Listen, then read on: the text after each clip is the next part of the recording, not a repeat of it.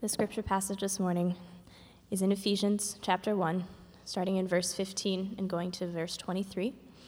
If you want to follow along, there are Bibles in the pews in front of you, and you can find this passage on page 1776.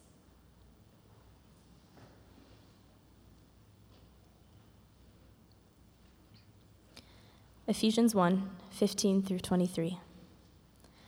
For this reason, ever since I heard about your faith in the Lord Jesus and your love for all God's people, I have not stopped giving thanks for you, remembering you in my prayers.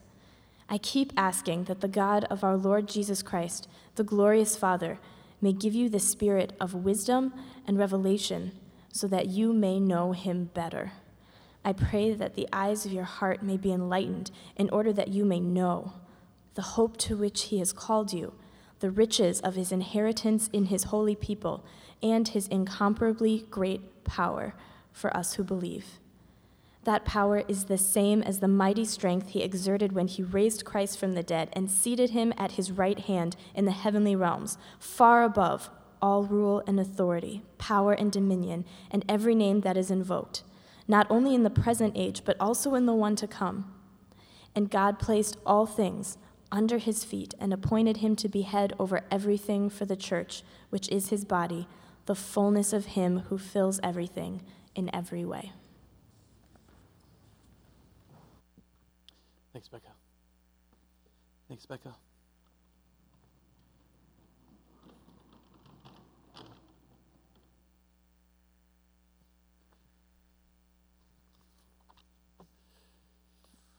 So, I thought it was really important for Manohar to share that with you guys. This is a person that he and I taught last year. He came to our seminars in India. Andhra Pradesh is the state Manohar is from. It's where his parents live. And I think it's important to remember for a few reasons. One is that person is your brother if you're a believer. As real as your family, he's your brother. And we should be sad. We should be glad for his faithful finish. We should care about his family. We should also care about Christians in places I say Christians, I should say humans, including Christians, in places where they're not, people are not encouraged to live according to conscience. In the scriptures, the most invaluable thing about human existence, what should not be violated by society or government, is the human conscience. That people should be able to do what they are deeply convinced is the right thing to do, or they can hardly be human. And so, in some ways, mentally, we should care as much about Baha'is in Iran being persecuted for what they believe as Christians in India or wherever. Does that make sense? And we should care for people to live according to conscience, and then we should argue about what the conscience should be telling us, so that people can come to the truth, right? And thirdly, we should understand what vigilance is necessary for places that have and enjoy any kind of freedom. Sometimes we, who are born with the heritage of a certain amount of freedom in the United States, even the people who least experience freedom in America, have experienced much more freedom than many people in many places of the world. And it is only with vigilance that endures. It is only with renewal does it continue. Does that make sense? Whether it's the people who we celebrate on Memorial Day, who literally died in military defense of our nation, or whether it is people who believe in the importance of freedom. And it is only renewed when you fight for the freedom of your enemy and those who believe very different from you, but then also stand up for yourself. It's very difficult right now in our country, and we have to learn how to do it. We have to learn how to vocally and powerfully speak up for the rights that we should bear as human beings, and to do so for all people equally, and then virtuously argue for what the truth is. And that is not easily done. It is much easier to count people our enemies and yell against them and want more rights for us to tell them what to do and fewer rights for them to tell us what to do and argue with us. And it is an amount of virtue we may not be up to yet, and we need to get there. Does that make sense? It's also worth considering in the face of martyrdom what answers such horrible questions that it creates. Right? Like what is good enough about Christianity that it's worth facing that? Like that guy knew that could happen. Like when I was in India, all kinds of people told stories about how like God had miraculously saved them from that happening to them. Like they know it could happen to them. They preach the gospel anyway. Right? What is good enough for that? And so at the end of last week, we actually talked about this concept in the Bible called glory.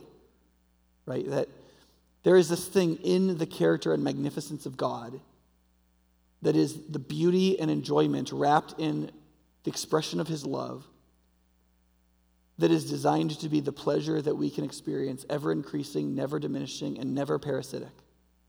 Right? All of our pleasures, all of our desires for food and sex and entertainment and flipping through apps that make us feel like something's funny for a minute, all the kind of fleeting, short, easy, glandular pleasures, they're quick, they diminish with aggression. Like the more we try to eat them, the less they give us back.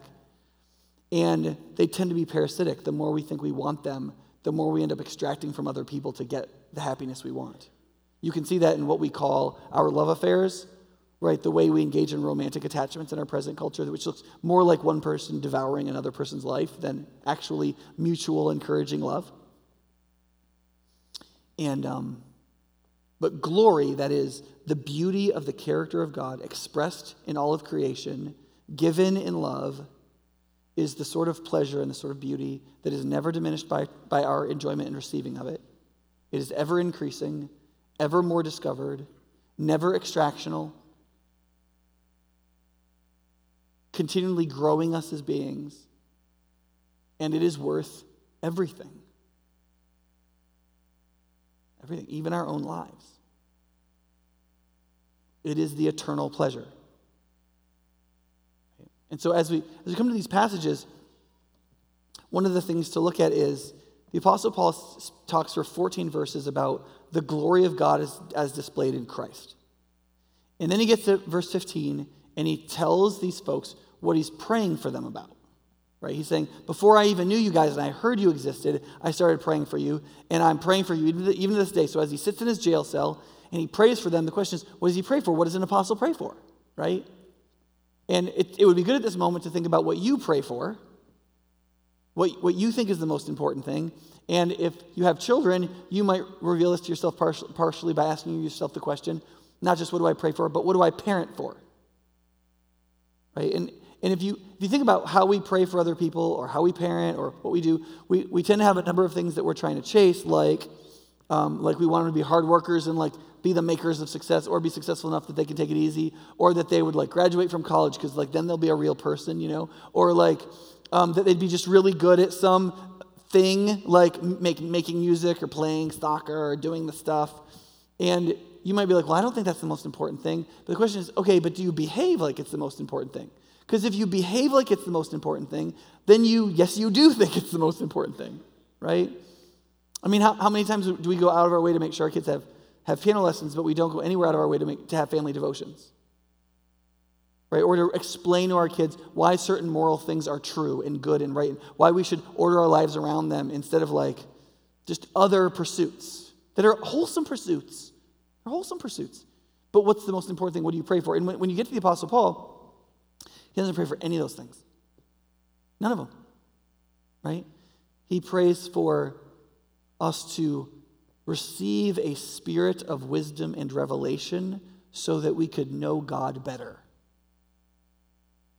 And then he says, what my hope is that what I keep asking him is that on the basis of that you would know, right? That you would have, the eyes of your heart would be enlightened, and that you would know the hope that you've been called to, the riches of the glorious inheritance of the saints, and the incomparably great power in us who believe.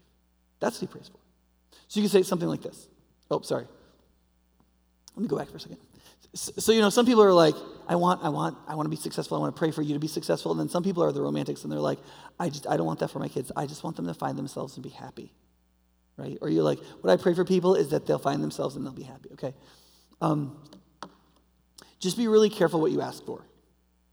be really careful about asking God that somebody would find themselves. Because in our culture, when most people say, I need to find myself, what they mean in the modern culture is, I'm going to go destroy what's left of myself. That's what they usually mean by that.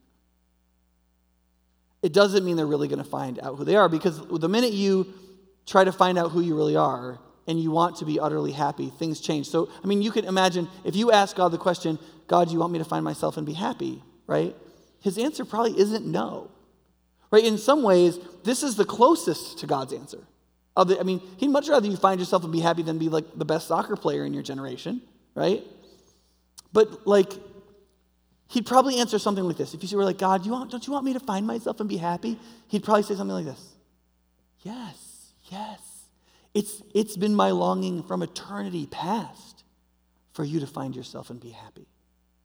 But dear one, I mean a very different thing by the word yourself and a very different thing by the word happy.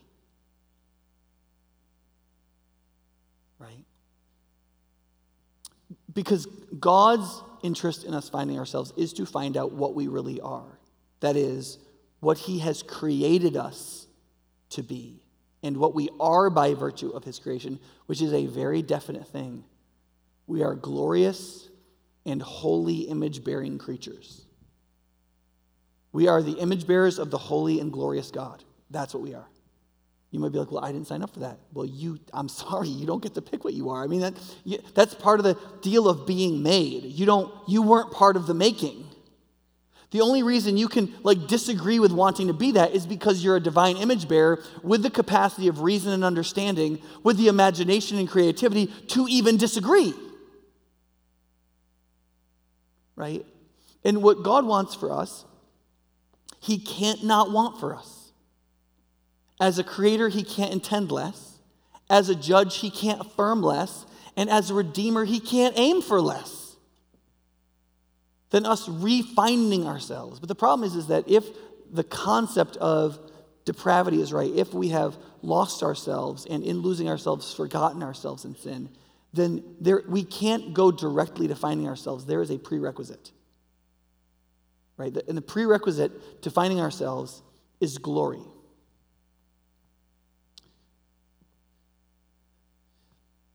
Because knowledge tends to have an order, especially if we've already gotten that knowledge wrong.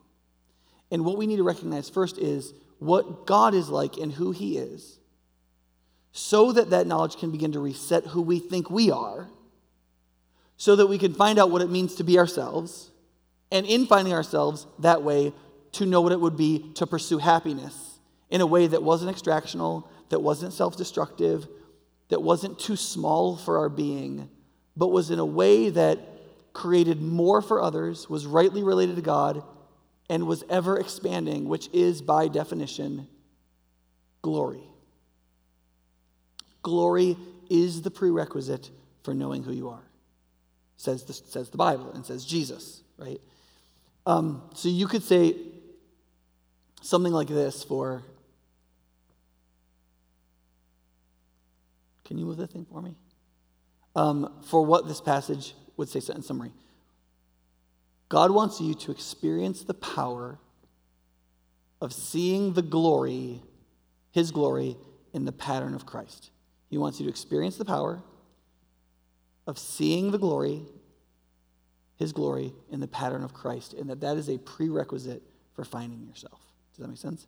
And if you experience the power in seeing his glory in the pattern of Christ, you won't be able to help but find yourself. Because that Christ is true humanity. And that's what you must find first. Does that make sense? So let's look at some of the parts of this and how he goes through. Oh, this isn't working. Can we go to the next slide? Sorry, I don't know why this isn't working. So the first is, God wants the eyes of our heart to be able to see his glory. Right? That's what the apostle says that he's praying for. And this phrase, the eyes of our heart, it's easy to just read over that metaphor and be like, oh, the eyes of our heart, that's really interesting, right?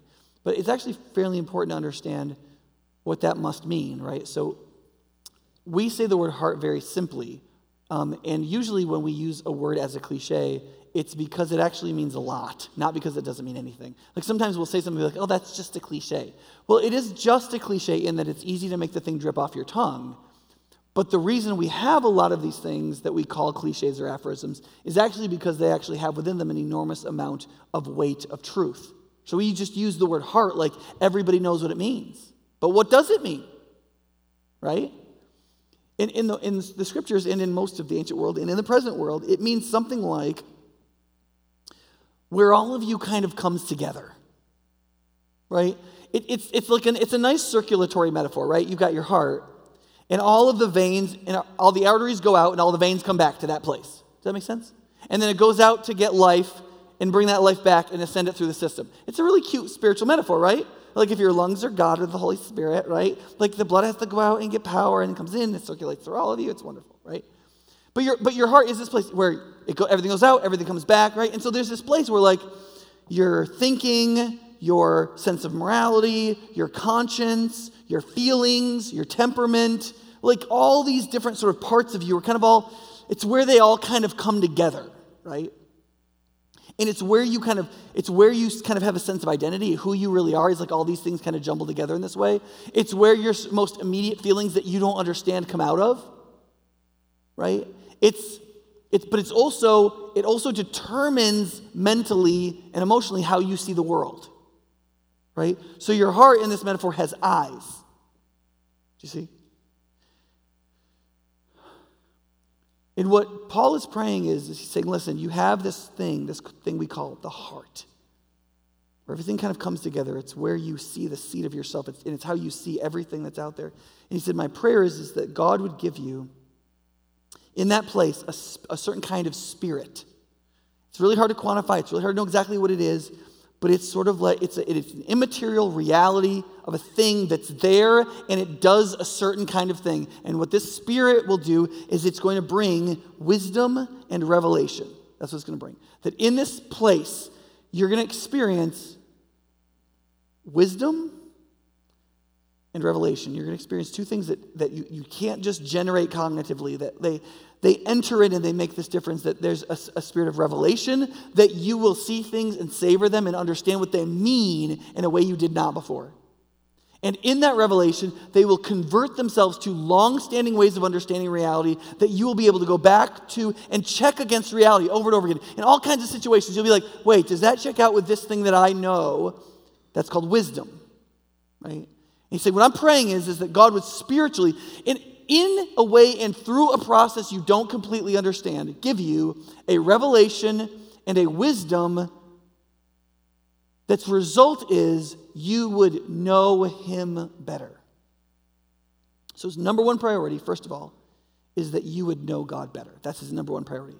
Now, I want you to understand something. The Ephesians were just like you in the sense that they wanted to be healthy and they wanted more money to spend, and of course they'd spend it in good ways if they had it. You know, and they want their kids to turn out well, and they want to do good things with work. They want to get promoted. They would love to have more power. They're just human beings with all the desires you have. They're just the stuff they wanted was slightly different in terms of manufacturing, okay? But their humanity was exactly like you. And so don't think that back in the ancient world, they didn't have anything, so they talked in spiritual language. No, they did not. They were in some ways more worldly at certain times and in certain ways. He says this because this is true for all humans in all places and all times. The number one thing you really need is to know him better, partly on the basis of experiencing and receiving a spirit of revelation and wisdom. Now, you might be like, okay, what am I supposed to do with that? Okay, there's a few things you can do with it. One is you can open yourself to it.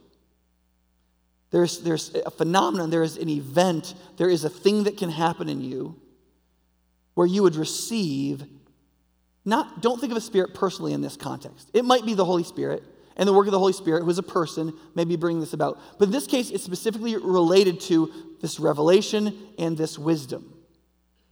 Right? So the first step would just be, will you receive that? Will you be open to it? Will you open your heart and mind to it? Will you prepare yourself to believe? And will you recognize that in some ways it will come to you mysteriously? Like if he's praying that we'll receive a spirit of something, it's very difficult to be like, I want to stir up in people a spirit of bravery. What does that colloquialism mean? Well, it's hard to say exactly. You're trying to produce a result, and it has to happen somehow. And somehow, the Apostle Paul knows it's somehow reliant on God and what God will do supernaturally to us. So on one level, the first step that you could take would be things like this. You could agree with that prayer. You could say, like, in your heart, in the internal working, you could be like, yes, God, I want that. However that happens, however that works, whatever goes along with that, I want that. That's something that you could do. 2, you could echo the Apostle Paul, and you could pray for that, for you, for your children, and everybody around you. It's never going to be a bad prayer. It's never going to hurt anybody, right? It's always going to be the most important thing to pray for. People tell you prayer requests. Would you please pray for my job? Yeah, I'm going to pray that God would give you a spirit of revelation and wisdom so that you could know him better and so that the eyes of your heart would be enlightened, so that you would know the hope to which you were called and the riches and the glorious inheritance of the church, and that you will know the power that is incomparably great that is in you, and I will pray after all of that if you're your boss, if I get to it. Right? It's always the right prayer. What that also means is it's always the right attitude. If you're a Christian. And if you're not a Christian, it's still always the right attitude. But you should become a Christian, then you'll know that, right? It's always the right attitude. God's desire for you is that you would know him better. That you would become more open to a spirit of revelation and wisdom, so that the eyes of your heart would be enlightened, so that you would see certain things. That's his desire for you. If you're struggling with God in a way that you're upset at him, and you're like, what's going on? First, check step number 1. Step number 1 is, are you in a position of openness and receiving to God giving you a spirit of revelation and wisdom so that you could know him better? Is that what you want? If that's not what you want, then you are at cross purposes with what God is doing, and that means that you're kind of quarreling. That's the best case scenario, you're kind of quarreling, right? You don't want to do that. Now, and I want you to also notice this. The result of the spirit of revelation and wisdom is that the eyes of your heart would see differently. Because remember, what he's referring to is the eyes of your heart. The eyes are a faculty of seeing. He doesn't mention that in the first line. His first line is, I want you to receive a certain kind of spirit. When you as a human, as a person, receive that spirit, this faculty of seeing the world, this internal you that you call your heart, it sees the world in a certain way. And if you receive that spirit of wisdom and revelation, it will see the world differently. You will begin in your heart to see the world differently. Do you understand? And he's like, the first things that spirit of revelation and wisdom will start to help you see is the glory of God in Christ. And so what you'll begin to see are some of the most powerful and direct and truthful and life-changing realities of the glory of God in Christ. Namely, you will be filled with hope. You will begin to understand that if you have experienced a divine calling, if God has drawn you to himself and convicted you of sin in your heart and said to you like, hey, you need to come to me. And I have provided in Jesus a way for you to come. You just need to believe and confess and come to me and find your new identity in me. This can happen. It can happen right now. It can happen to you. And if you're like, yes, if you have received that call and you've responded to it, there's great hope in that. You are part of his redeemed people. And there's a riches that is a glorious inheritance that is in the saints. That is, it hasn't happened yet. It's not all done. It's in you and in us. Like, it belongs to us already and hasn't been given entirely yet. And you will begin to realize, on the basis of that wisdom and revelation, the eyes of your heart will begin to see a world in which you can see more than the immediate material things in front of you. And you will know that the biggest realities in your life are that you have an eternal, unshakable hope, and that you are the participant in being an heir of an incredible riches that are kept perfectly for you that you cannot lose. That's there. You possess it. You're part of it. You're part of that family. And third, that you have in him, in Christ, an incomparably great power. Right? I know the sophisticated way to say that word is incomparably. The best etymological way to say it that gets at its definition is incomparably, right? There is no power it can be compared to. And that's what he's praying for. He wants you, in the eyes of your heart, to see the glory of God. What that means is this. It should be your central passion if you're a Christian. If you say, okay, Nick, I believe in Jesus. What am I supposed to do now? Okay, great. The number one thing God wants for you is for you to receive a spirit of wisdom and revelation so that you can know him better and so that the eyes of your heart will begin to see these examples of the glory of God. That's number one. That's always number one. That's always going to be number one. That's next. So your question may be, well, how do I do that? Okay, we're going to get that to lots of other sermons, okay? But none of that matters until you decide that's the number one thing. If your number one thing is something else, right? God helping you find somebody, God helping you like do better at this thing or get over this addiction or do that thing or reconnect with your parents that you hate or like whatever, or your kid who's been whatever it is, I don't care. I care about the thing. What I don't care about is that you think it's stacked as number one. It's not number one. It's way down here somewhere because you can't become the kind of person that can deal with that thing until you begin to experience the glory of God. The glory of God is the only thing that can make you ready to face martyrdom. And that's what you'll need to be to face all the difficulties of your life, present and future.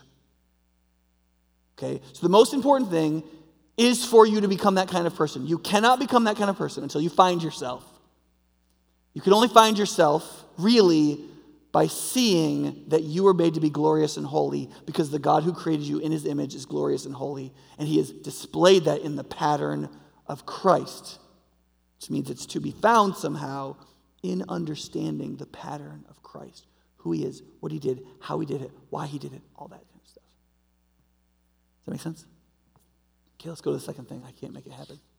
Great. The second thing is that we can see his glorious exertion in the power of Christ. We can see his glory and how he's exerted himself in Christ in relationship to his power. Now, the apostle could have gone through something like this in relationship to hope and riches too.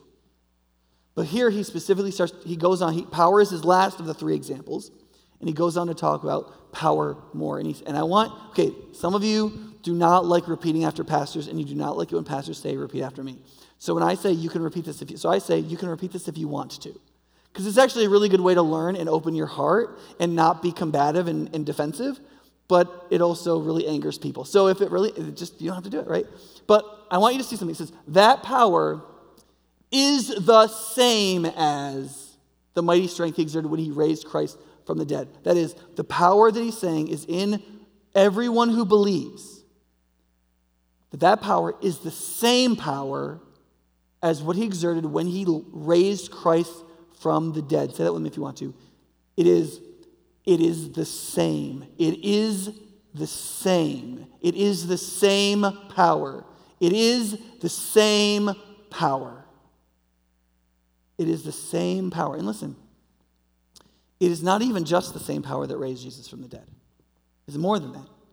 It is the same power that raised him not only from the dead, but ascended him to the right hand of God, where he is seated above all rule and authority and power and dominion. Now, those are not all technical words. Those are just a lot of words that point to power and seats of power.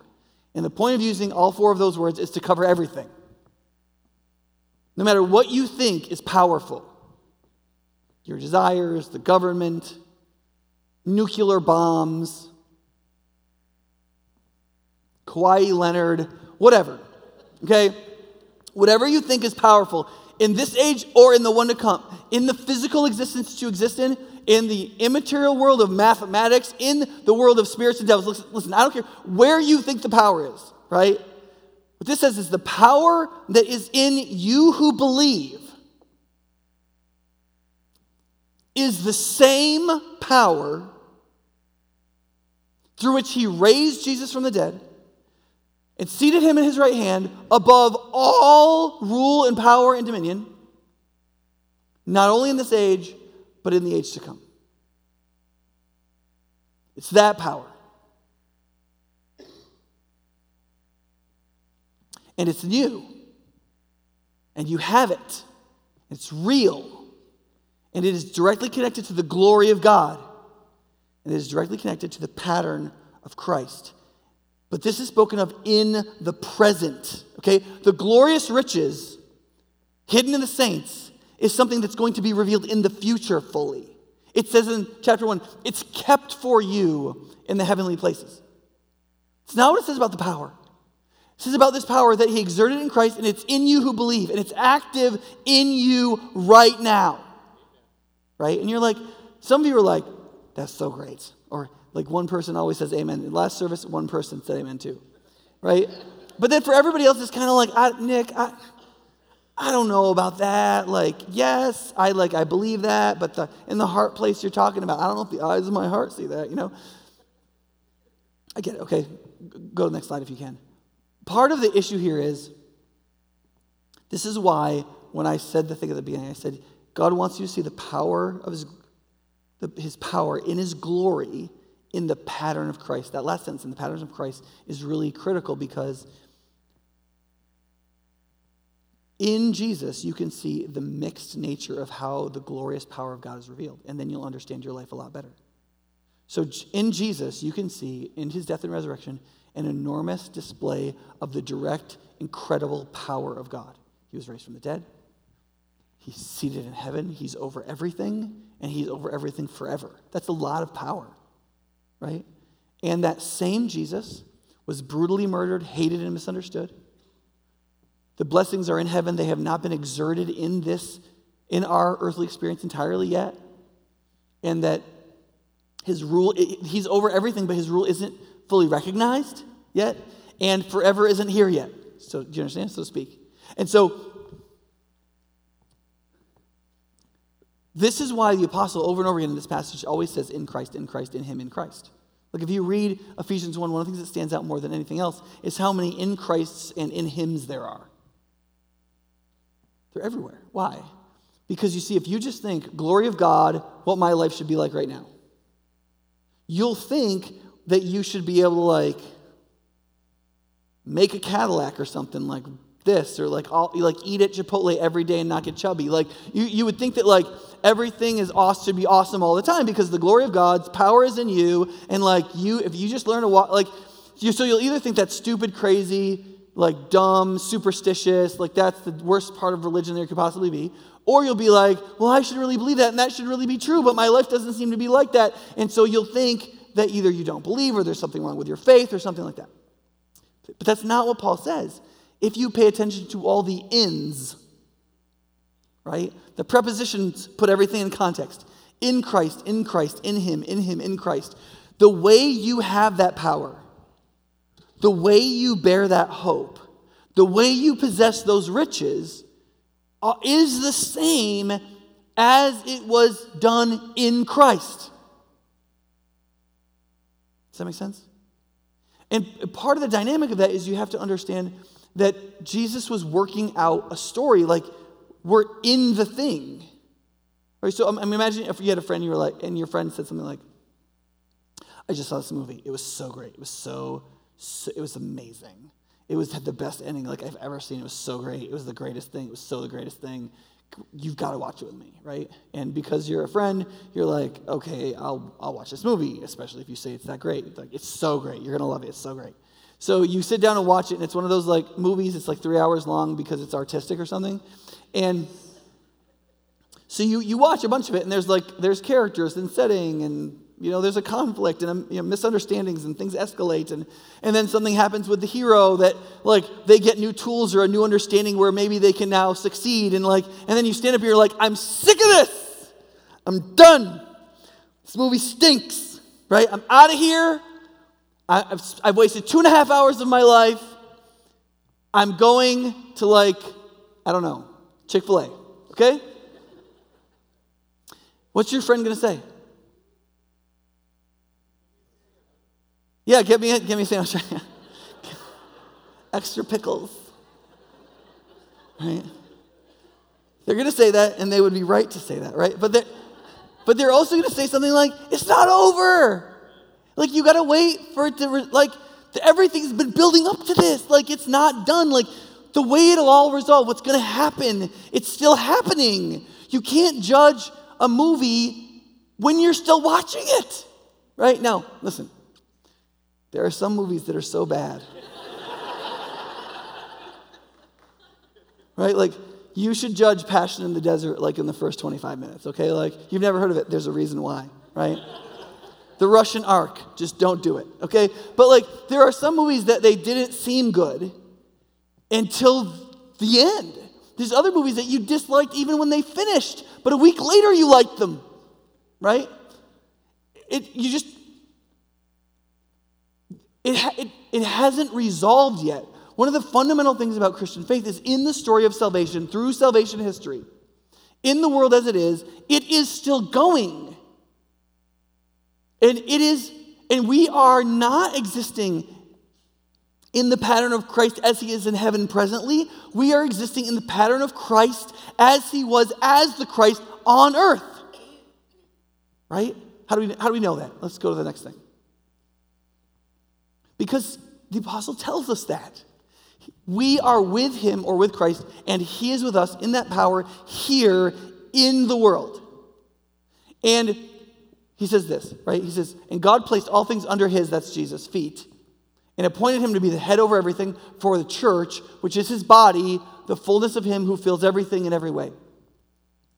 Now, there's a sister epistle to Ephesians, which is the book of Colossians, which is right after, just two after it, actually, in the New Testament. And there's a verse in that that's very weird. The Apostle Paul says this, I rejoice in what was suffered for you, that is the church in Colossae, and I fill up in my flesh or body what is lacking in regard to the afflictions of Christ. Does that make sense? What does that mean? Like, what is lacking in regard to the afflictions of Christ? Right? What he means by that is this. There's nothing lacking in the atoning death of Jesus. You read the rest of Colossians, you would never get the idea that there was something lacking in the atoning work of Christ, that he died for us. But what's lacking is that people interacted with Christ. Like, part of what launched the church and brought together the disciples and put out the message of the gospel and invited people back to God and helped people to spiritually find themselves is the fact that there was a human delivery system for that. Jesus came in the flesh. And he didn't come immediately to a cross. He came and he ministered and he did miracles and he also suffered and he demonstrated in character what it meant to be under the invitation of God, what it meant to be under the wrath of God, what it meant to be dislocated from the truth, what it would mean to come back to it. All that was shown and taught and put forward by him, right? And then he died and he said, I'm going to send my spirit and then I'm going to send you out to do it, right? Because just do the math. Jesus couldn't go to everybody, right? And so what this says is that Jesus, who's ascended in heaven, he has so much authority and power that God has put everything under his feet, right? And then God has made him the head. And we are, or the church is, the body. Do you see the metaphor here? You've got feet down here. You've got the head up here. And what do you have in here? You've got the body, right? The body. It's a nice body, right? And that body is the church. That's all who believe. That's you who believe, right? And he's saying that that body, or the church, that is us who believe, are his fullness. We are his fullness. Okay? That's a little like that verse in 1 Peter where it says that through him we can participate in the divine nature and overcome the corruption of this world. Like, you would think that would have to be some kind of heresy if it wasn't in the scriptures themselves. Right? That we not can think of ourselves as the fullness of Christ. We must, in order to understand who we are, understand that together in this organism of people, this new humanity called the church, we are the fullness of him. The very one who fills everything in every way, which is a claim to divinity, right? That is God. God fills everything in every way. And the one who fills everything in every way allows his fullness to be demonstrated in the physical world through his body, which is the church, right? And what is under his body's feet? Everything. Everything. He's arguing that in the pattern of Christ, this power resides in us, and that is our identity. That is finding yourself. That is who you are in him. And that doesn't mean violent domination. Look at the pattern of Christ. What is the pattern of Christ? He was his Father's son. He was always the God-man. He always deserved to rule the world. And how did he behave? He didn't behave like a tyrant. He never tries to raise an army. He never tried to rebel against Rome. Could have. He didn't. Was it because he didn't have that much authority? No, it's because he used it differently. Similarly, and it wasn't that he didn't have power. He used it differently. Our issue as believers is not we don't have any power. It's not that we don't have any authority. It's that we're meant and called and demanded to use it in the pattern of Christ.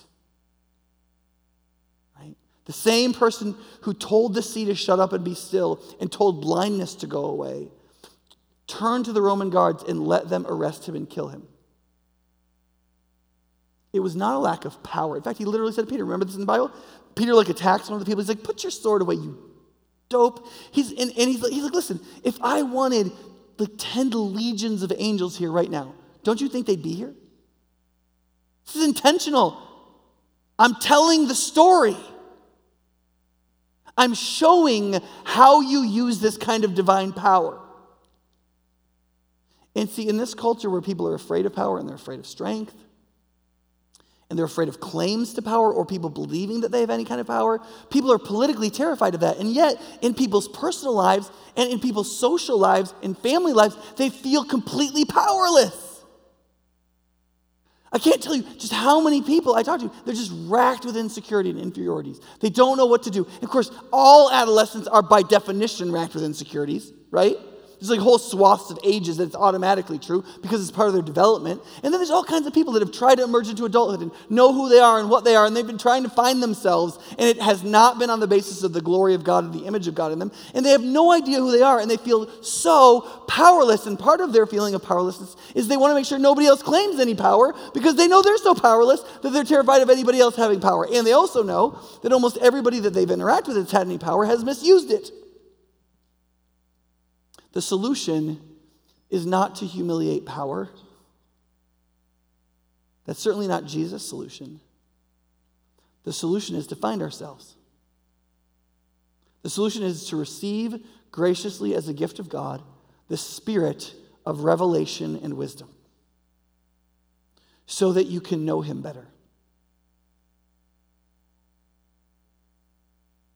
The one who could blot out all of sinful humanity in a thought, and instead gives his own son in grace to redeem it.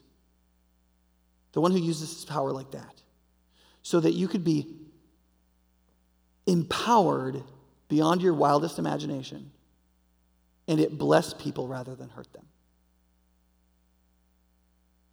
The world actually lacks that. It's not in abundance, and we're never going to survive without it. There's this verse, if you go to the next slide, in the book of Hebrews, where it's a different context, and it's talking about something slightly different. But it says that, it shows you the timing, right? He says that Jesus is this, as a high priest, he says, but when this priest had offered once for all time a sacrifice for sins, he sat down at the right hand of God. Since that time, he waits for his enemies to be made his footstool. Because by one sacrifice, he has made perfect forever those who are being made holy. Now think about that for a second. See the idea? Everything is under his feet. But his feet actually aren't on and squishing it yet. You see that? Everything's under him. But he's in the heavenly places. He is above it because all the stuff that's under his feet, it's still getting resolved. Things are still happening. Right? They haven't been made his footstool. He doesn't rest with all his authority, just rest upon it with complete control. The universe that rejects him has not yet become his ottoman. Does that make sense? He has authority to do it, but he hasn't done it yet. And it's because something is happening. He has done these things, and now he waits. Why does he wait? Well, in time, his enemies will be made his footstool. And also in this present time, those who he's died for and he's made perfect in the sacrifice of his death are being made holy. Right? He's taking us and he is changing us into what? Into ourselves. He's making us holy. Well, what are we? We're image bearers of the holy God. He's making us into ourselves. The more we become ourselves, the more we reflect who? God. So the more we will have his fullness. Who who does Ephesians say we're called to be? Under the head. The church, who is his fullness. You see, he's doing all these things. You see, don't think you can work out the ending of the story. You can't. All you can do is this. You can decide if you will open your heart and soul to receive his spirit of wisdom and revelation to reveal the pattern of Christ in all its glory. And in that spirit of transformation to so change your heart that who you are from the inside will be so changed that the eyes of your heart, what you see in your soul, will fundamentally change because it will be illuminated. A light will shine, and you will see things you never saw. You will see them in a way you've never seen them before. You will see them in a depth you've never seen them before, and you will see in them a purpose you've never seen before. It will be filled with hope, a knowledge of the riches of Christ, and a realization of the power you have in him. As he grows you into the fullness, which is his body, and in that fullness, he gives witness and love of God through us to the world the same way he did so when he was here bodily as the Christ. That is who we are. That's who you are. And that is why salvation and transformation is always by faith. Will you and do you believe this? Are you experiencing in your heart a spiritual call? Do you feel a sense of conviction? Do you feel a sense of a desire for God? Do you see things like a glimmer of something you haven't entirely seen before? Are you willing to walk down this path? Are you willing to respond in faith? That is the question. And that is always the question. And the thing that Jesus' prayer request for you is this, that you would know him better, that you would know the hope and the riches and the power, and that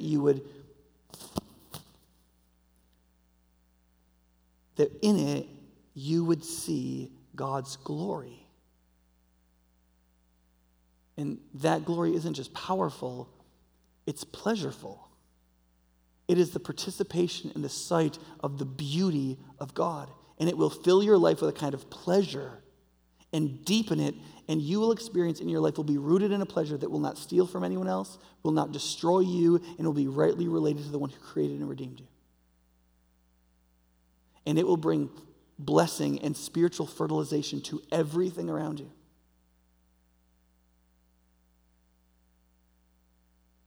Let's pray.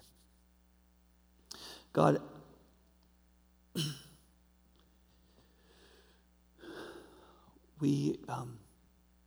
it's very difficult for us to overcome the distractions that immediately come around us and to us, and to think on things of the heart, and to desire deeply a spiritually given transformation that will reveal to us things we did not know and teach us deep structures of wisdom we have never incorporated into our lives, and to experience the result of seeing in the place of our heart things very differently. And yet, God, we know that you have offered us hope and riches and power. You've meant for us to find ourselves. You have meant for us to be happy in the pattern of Christ. In the pattern of Christ. Help us to be a people who seek and follow and find you, who experience this knowledge and who know you better, and who experience the hope that you've called us to. And I pray that in it you would empower us greatly, that we would be the fullness of you in bodily form for the world that we interact with, for the people in our lives, for our neighbors, friends, and our family, and the people who rely on us. Help us have the heart of love and service that are produced by such a hope. We pray in Jesus' name.